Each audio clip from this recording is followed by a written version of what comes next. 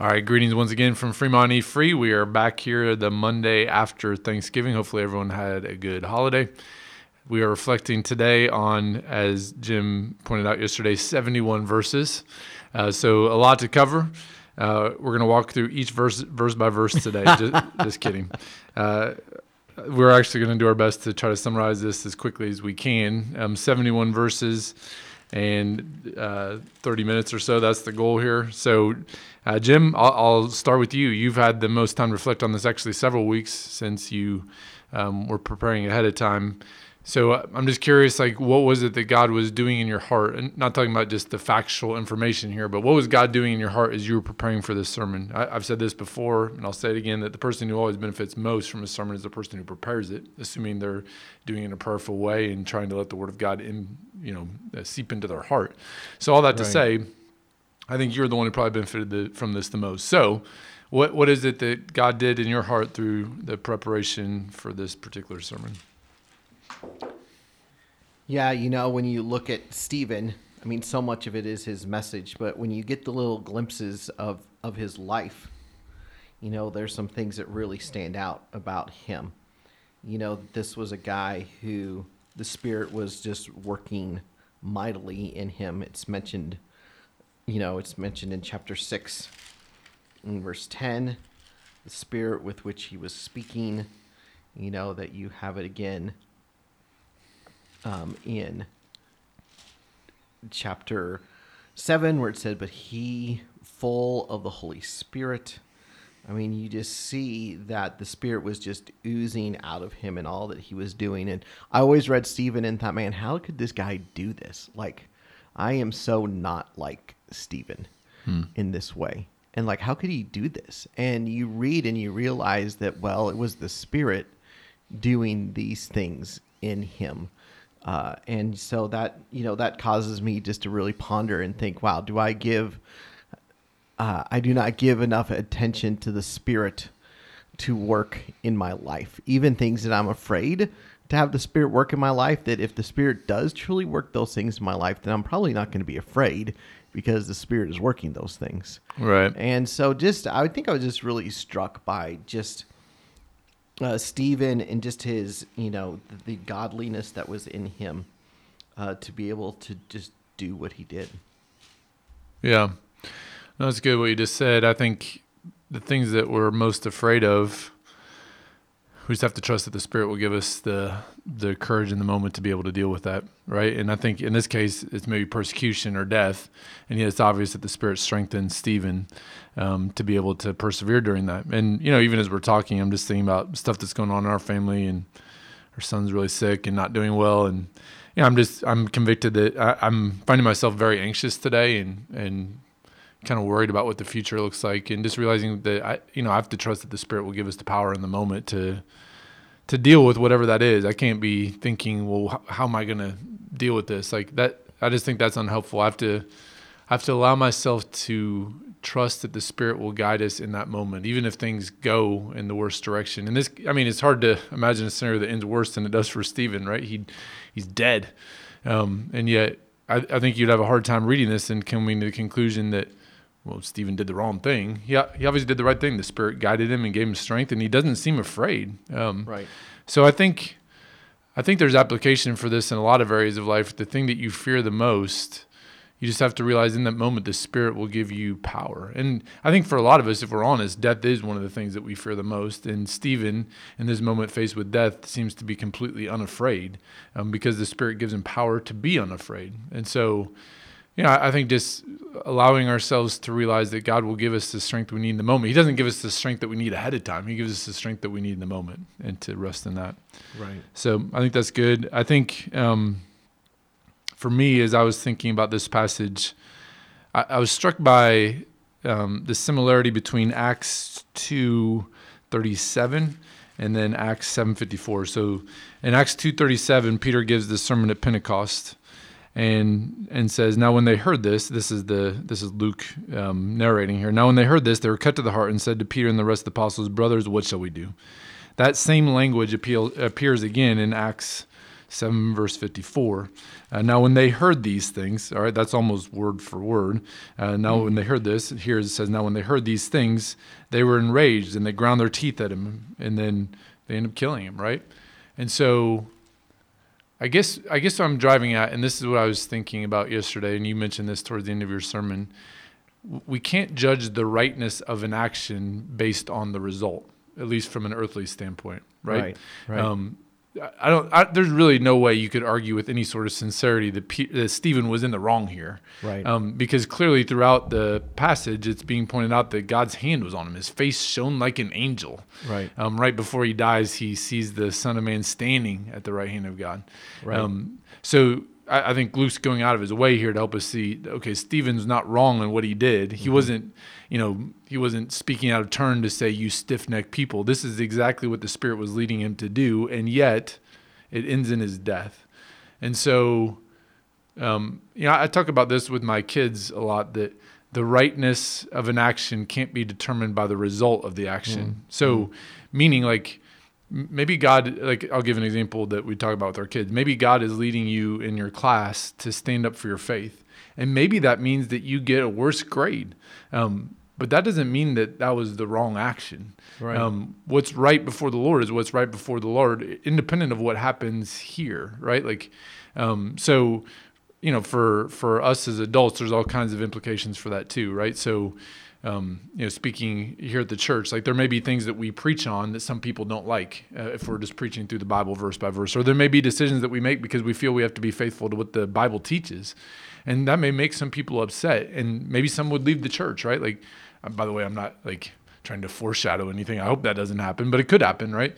And I think the point is that doesn't determine what's right? What determines what's right is what the Lord wants us to do. And you could say the same for business decisions. Maybe you make a business decision that hurts your business, but it's honoring to Christ.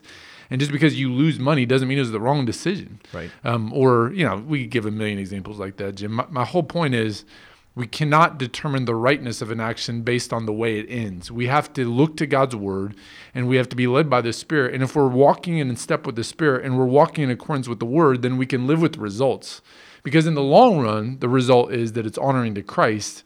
And Stephen obviously enters into the presence of God, and he's one of the martyrs that we talk about in Revelation, I would have to assume. So I guess that's the thing I've been thinking about a lot since yesterday, is just we have to do what's honoring to the Lord and let the results fall with it where they may. Sometimes it'll be like Acts 2, where people respond and they'll be like, that was the right decision. Like, tell us how we can be saved.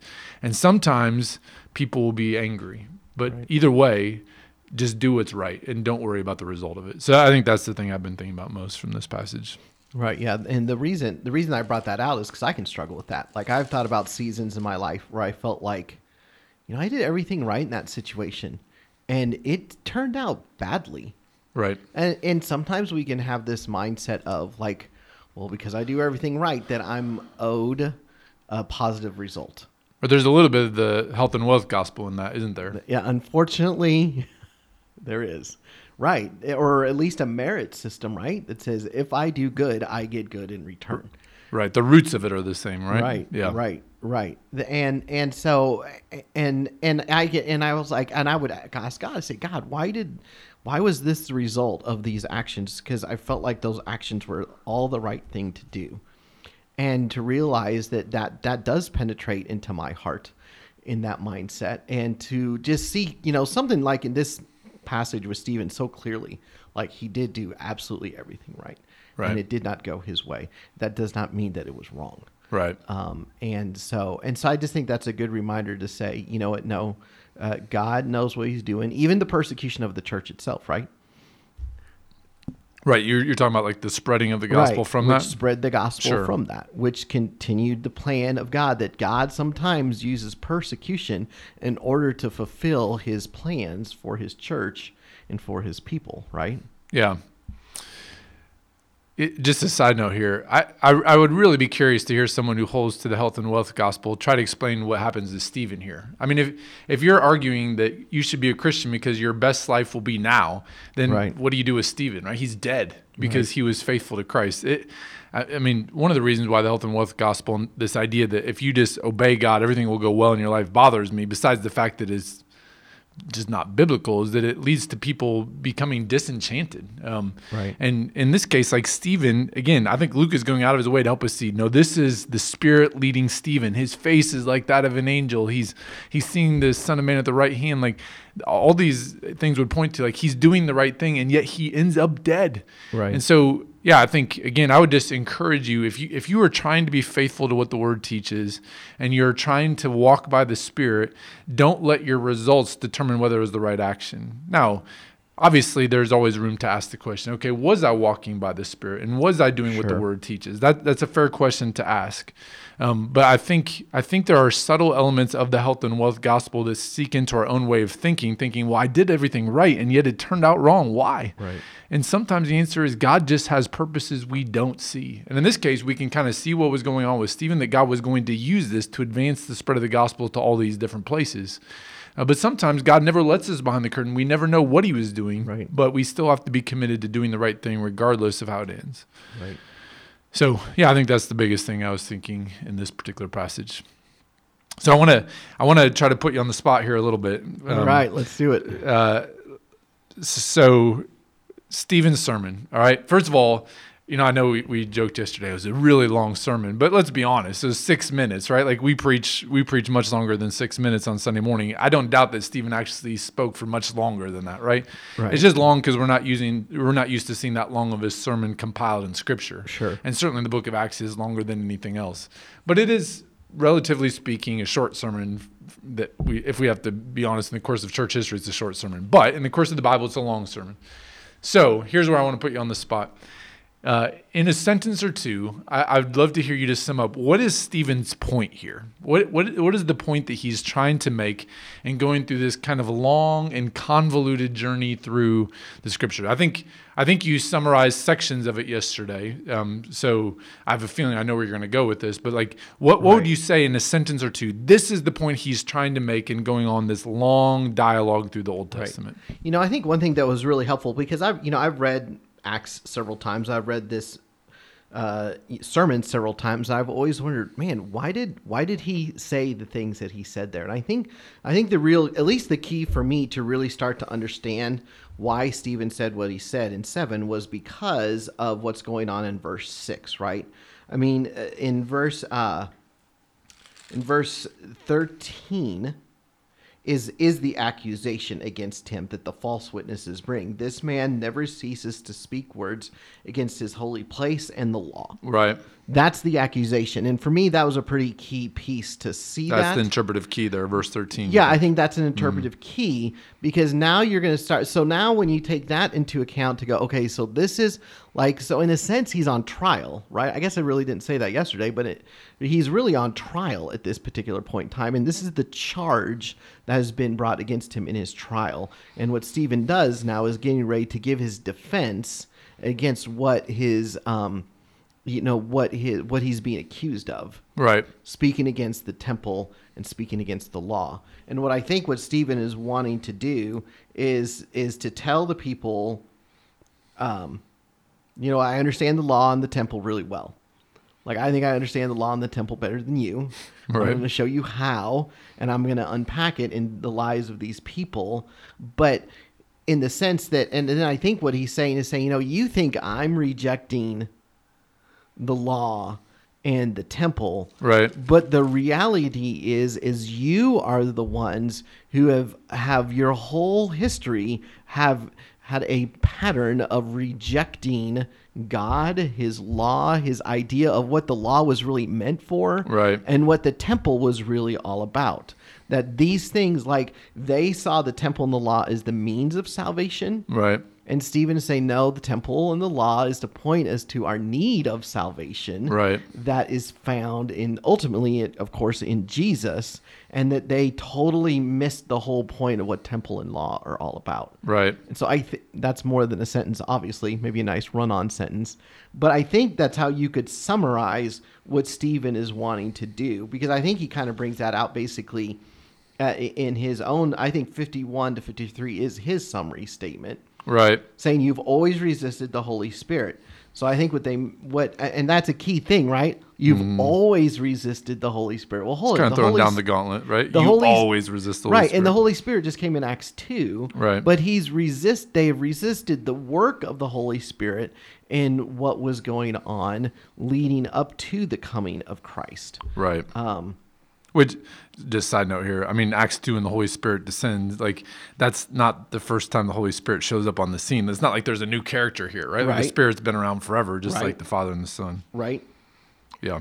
I mean, I even think, I didn't bring this up, I even think there's a pointer to Jesus in verse 37 that I think Stephen is wanting to make, where it says, this Moses who said to the Israelites, God will raise up for you a prophet who is like me from your brothers. Mm-hmm. That prophet is a reference to Jesus. They've been looking for this prophet. That prophet is fulfilled in Christ himself.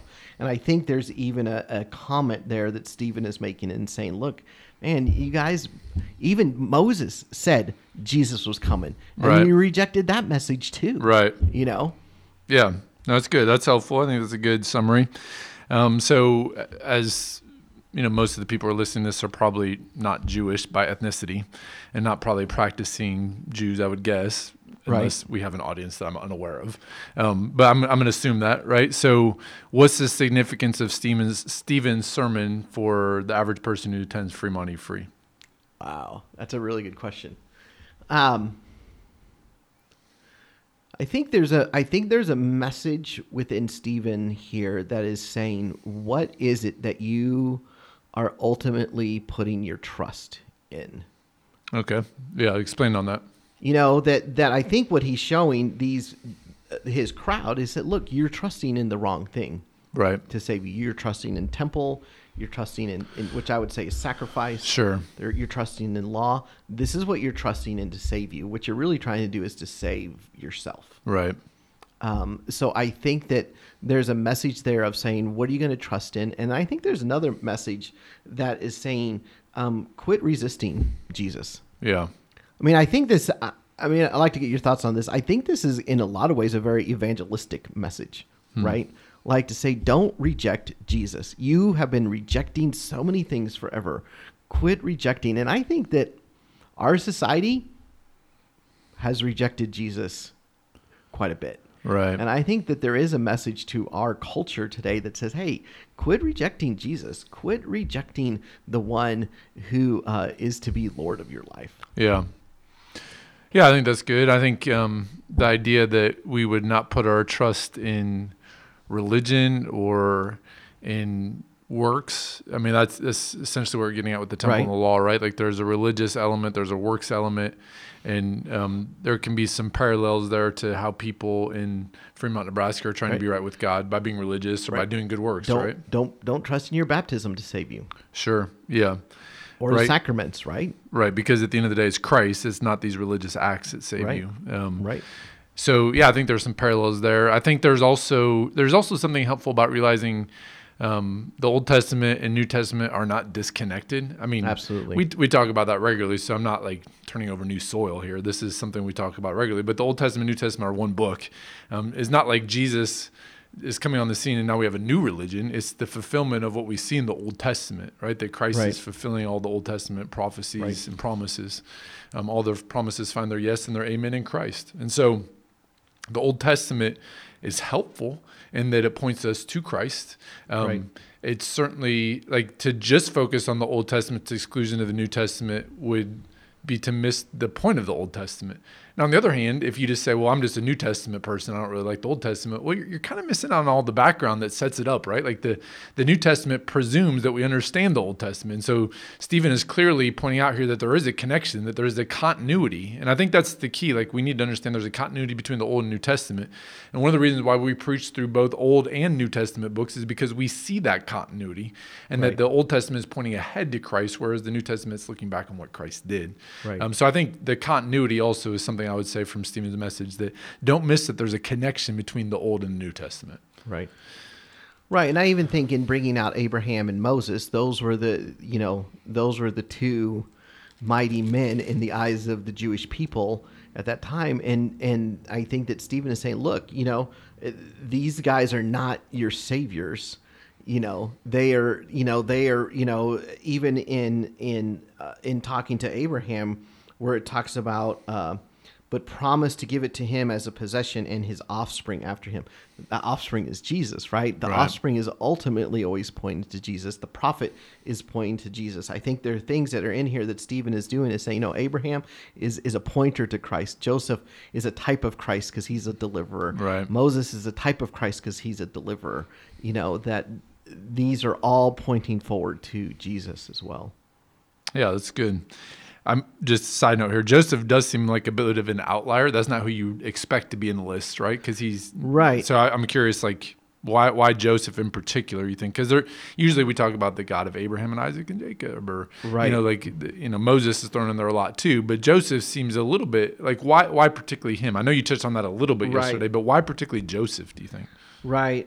I do think that when it talked about, right off the bat where it says the patriarchs jealous of Joseph sold him into slavery, like there's that, I think that's that first hint of rejection there that you start to see. Because I thought it was interesting that Abraham, there wasn't necessarily a rejection part with Abraham. Right. I was actually thinking about that yesterday when you're preaching, because when you went back and talked about the rejection theme, you started Joseph. I'm like, well, wasn't there someone before Joseph? It was Abraham, but his rejection isn't really mentioned, right? So Joseph is where that theme starts to come in this sermon. Right. So it's interesting that I was kind of wondering, like, okay, so it's not like that theme isn't consistently through, but I think it does start with Joseph, this idea of a rejected deliverer, which ultimately I think is also Christ, right? Christ is the rejected deliverer that these people have continued to reject, right? Even though he has come to deliver, and so I do think there's that idea of it's almost like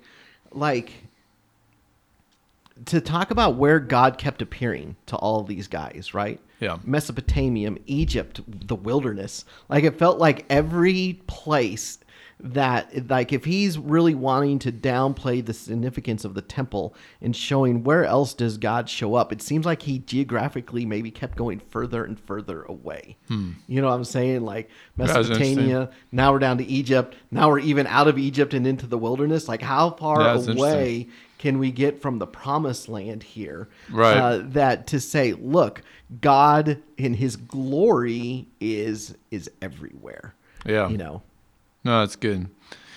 All right, so one last thing I want to ask you about here, and I'll give you an initial question, and then there's a potential super deep in the weeds question I've been asked about since yesterday. But the thing I heard probably most people talking about after the sermon yesterday, and the thing I probably thought most about, was this idea of verse 56 in chapter 7, where Stephen says, "Behold, I see the heavens open and the Son of Man standing at the right hand of God."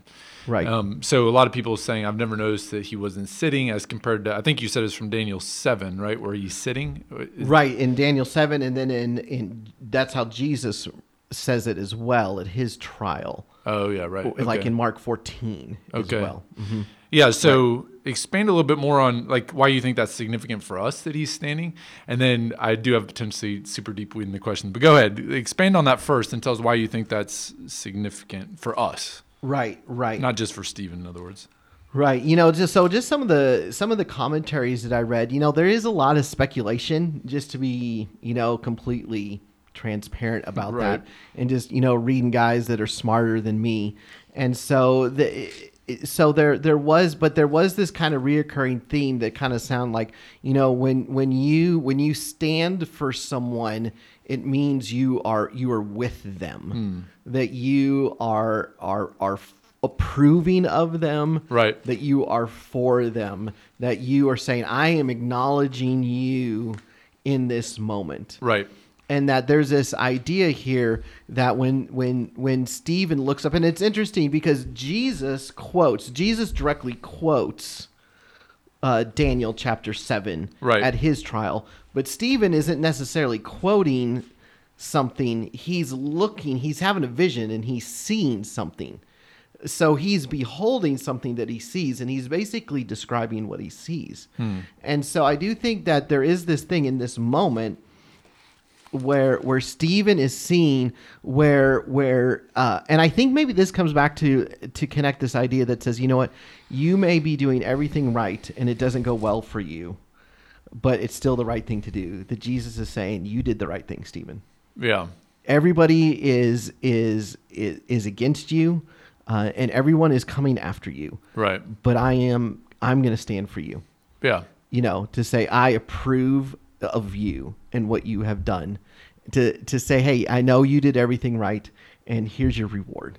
Right. I am standing with you. I'm standing for you. I approve of you. I'm your advocate. I'm for you. Right. Yeah, it's good. I mean, there's got to be something significant about him standing at the right hand. I think that's as good a theory as any that Right. I've heard, and I don't know that I really thought about that till yesterday, and that makes sense. But I think at the very least we have to say there is a significance there, because you're right. Right. In Mark 14:62, he talks about that the Son of Man will be seated at the right hand of power and coming with the clouds of heaven. So it's interesting that now he's standing, which makes you Right. think that there is something significant going on there. Right. All right, so here's the deep in the weeds question that my kids would ask, or that other people have asked. I've even Connected thought to about this? myself. Yeah. Mhm. Okay. So I will just sit back and let you answer this, because this is a difficult question, I think. So in verse 56, he said, "Behold, I see the heavens open and the Son of Man standing at the right hand of God." So if God is one, how is that possible, right? Like I'm thinking of the Trinity here. How can the Son of Man be standing at the right hand of God if the Son of Man is God? So how does that work? This is a discussion we had in our family last night, and I think it's a really interesting question, and I will happily defer to what you think. How would you explain that? Well, now that you say that, I didn't even really think about this. In 55, you have the whole Trinity in one verse, right? Right. Yep. Verse He's 55. full of the Holy Spirit. Yep. He's gazing into heaven and saw the glory of God and Jesus standing at the right hand of God. And then he describes what he saw there. Well, I think what this does is this really preaches against an idea of modalism, right?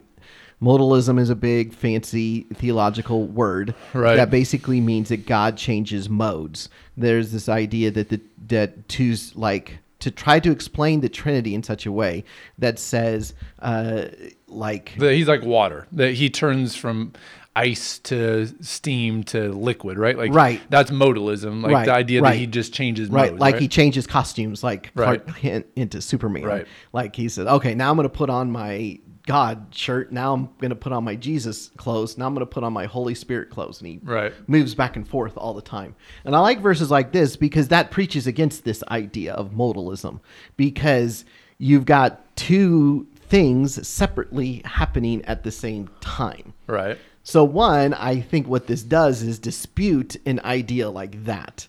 Because Sure. I think I think modalism, I don't believe is very biblical, because it goes against the Well, it's idea. not biblical, right? Yeah. Right. That says that Jesus is three in essence, or three, how's it, three in person, one in essence? Right, That so- 3 in 1 paradox, you Right. can say there, right? And so... I definitely think it speaks to his triune nature. So the question Right. is, how does it speak to his oneness? Like, if he is Right. at the right hand of God, how? That's the question I Right. think we were getting at with my family. Like, how is that possible? Right. I don't know. I think this is one of those things. I hate saying that because I know it sounds like a cop-out answer, but I think this is one of those verses that I look at and say, I don't understand how this works. Right. But because the scripture says it, it has to be true, so it has to work. Right. God is spirit. Mm-hmm. Jesus is God incarnate.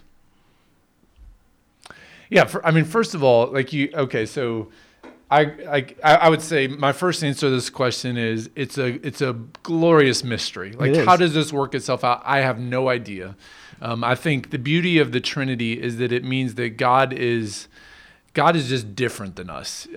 Right. Who is like our God? The answer to that question is no one, right? There's no one that can relate to him and say, oh, I get that, right? And any illustration you use for the Trinity is going to be incomplete, whether it's a three-leaf clover, or whether it's an egg, or whether it's water. Like, all of those illustrations we could point out are one form of a heresy or another, because there is no one like God who is one in essence and three in persons. Like, that is really...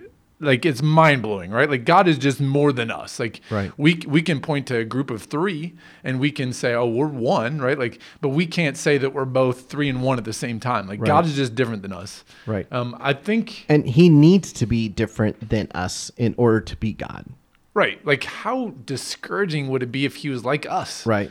I would not want to worship that God. I'm so thankful he's not like me. If he was a God that we were able to figure out... perfectly understand, perfectly wrap our heads around, and say, "Okay, I get God now." Right. That's a pretty small God, and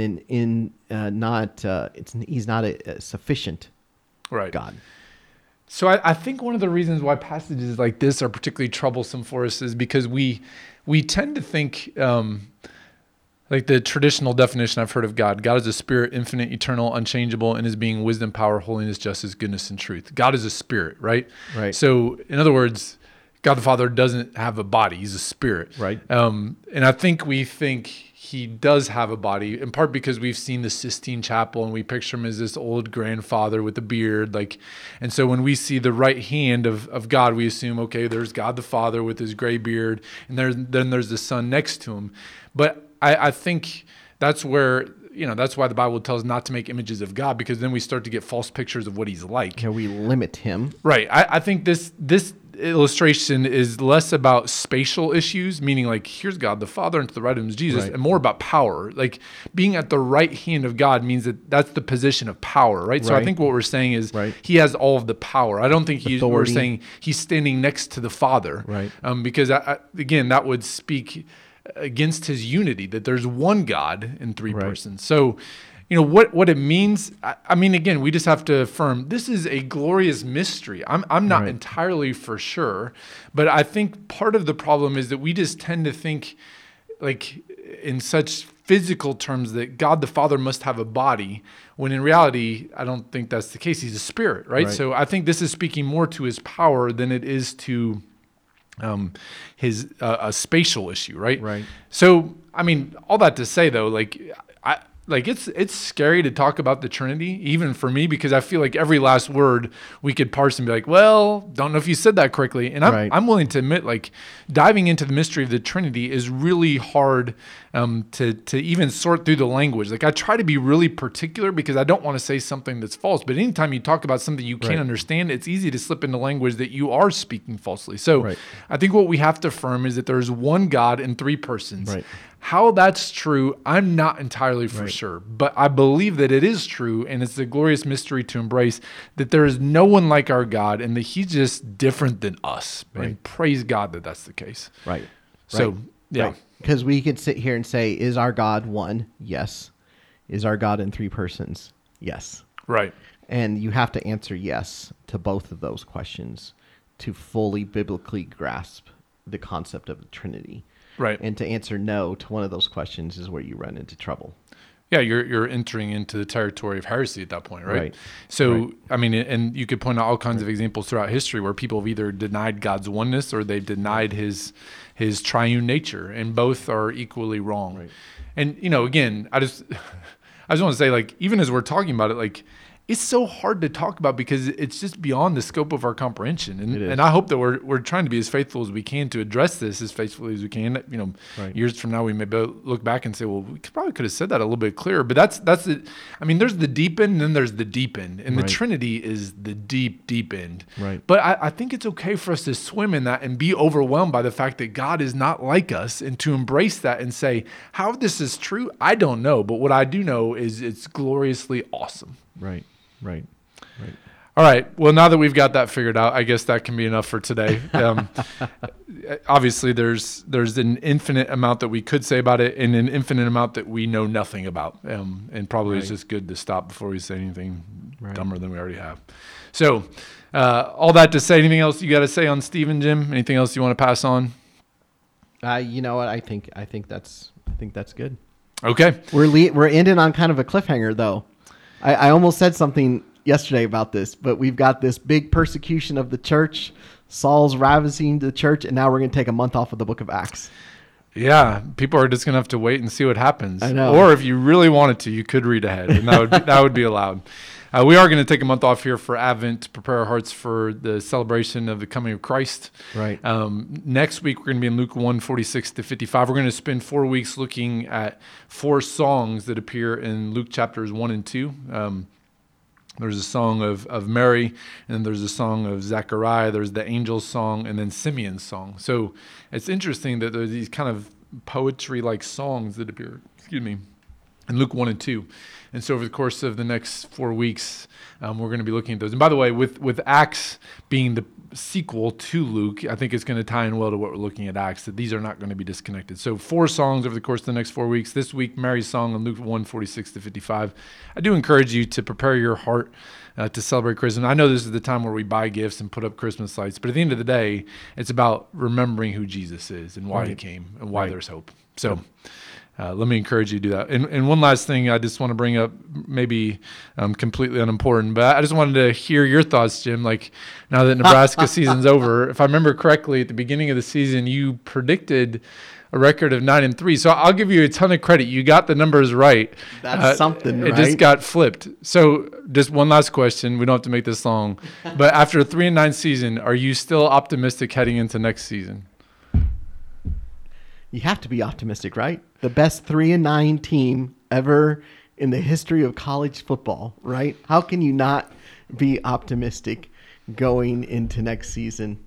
Logan Smothers for Heisman. We're going to start the hype train now. Well, for a guy who predicted 9-3 for this season, I'm not surprised you're optimistic. Good for you, Jim. All right. That's it for this week. Have a great week. We'll catch you again next week.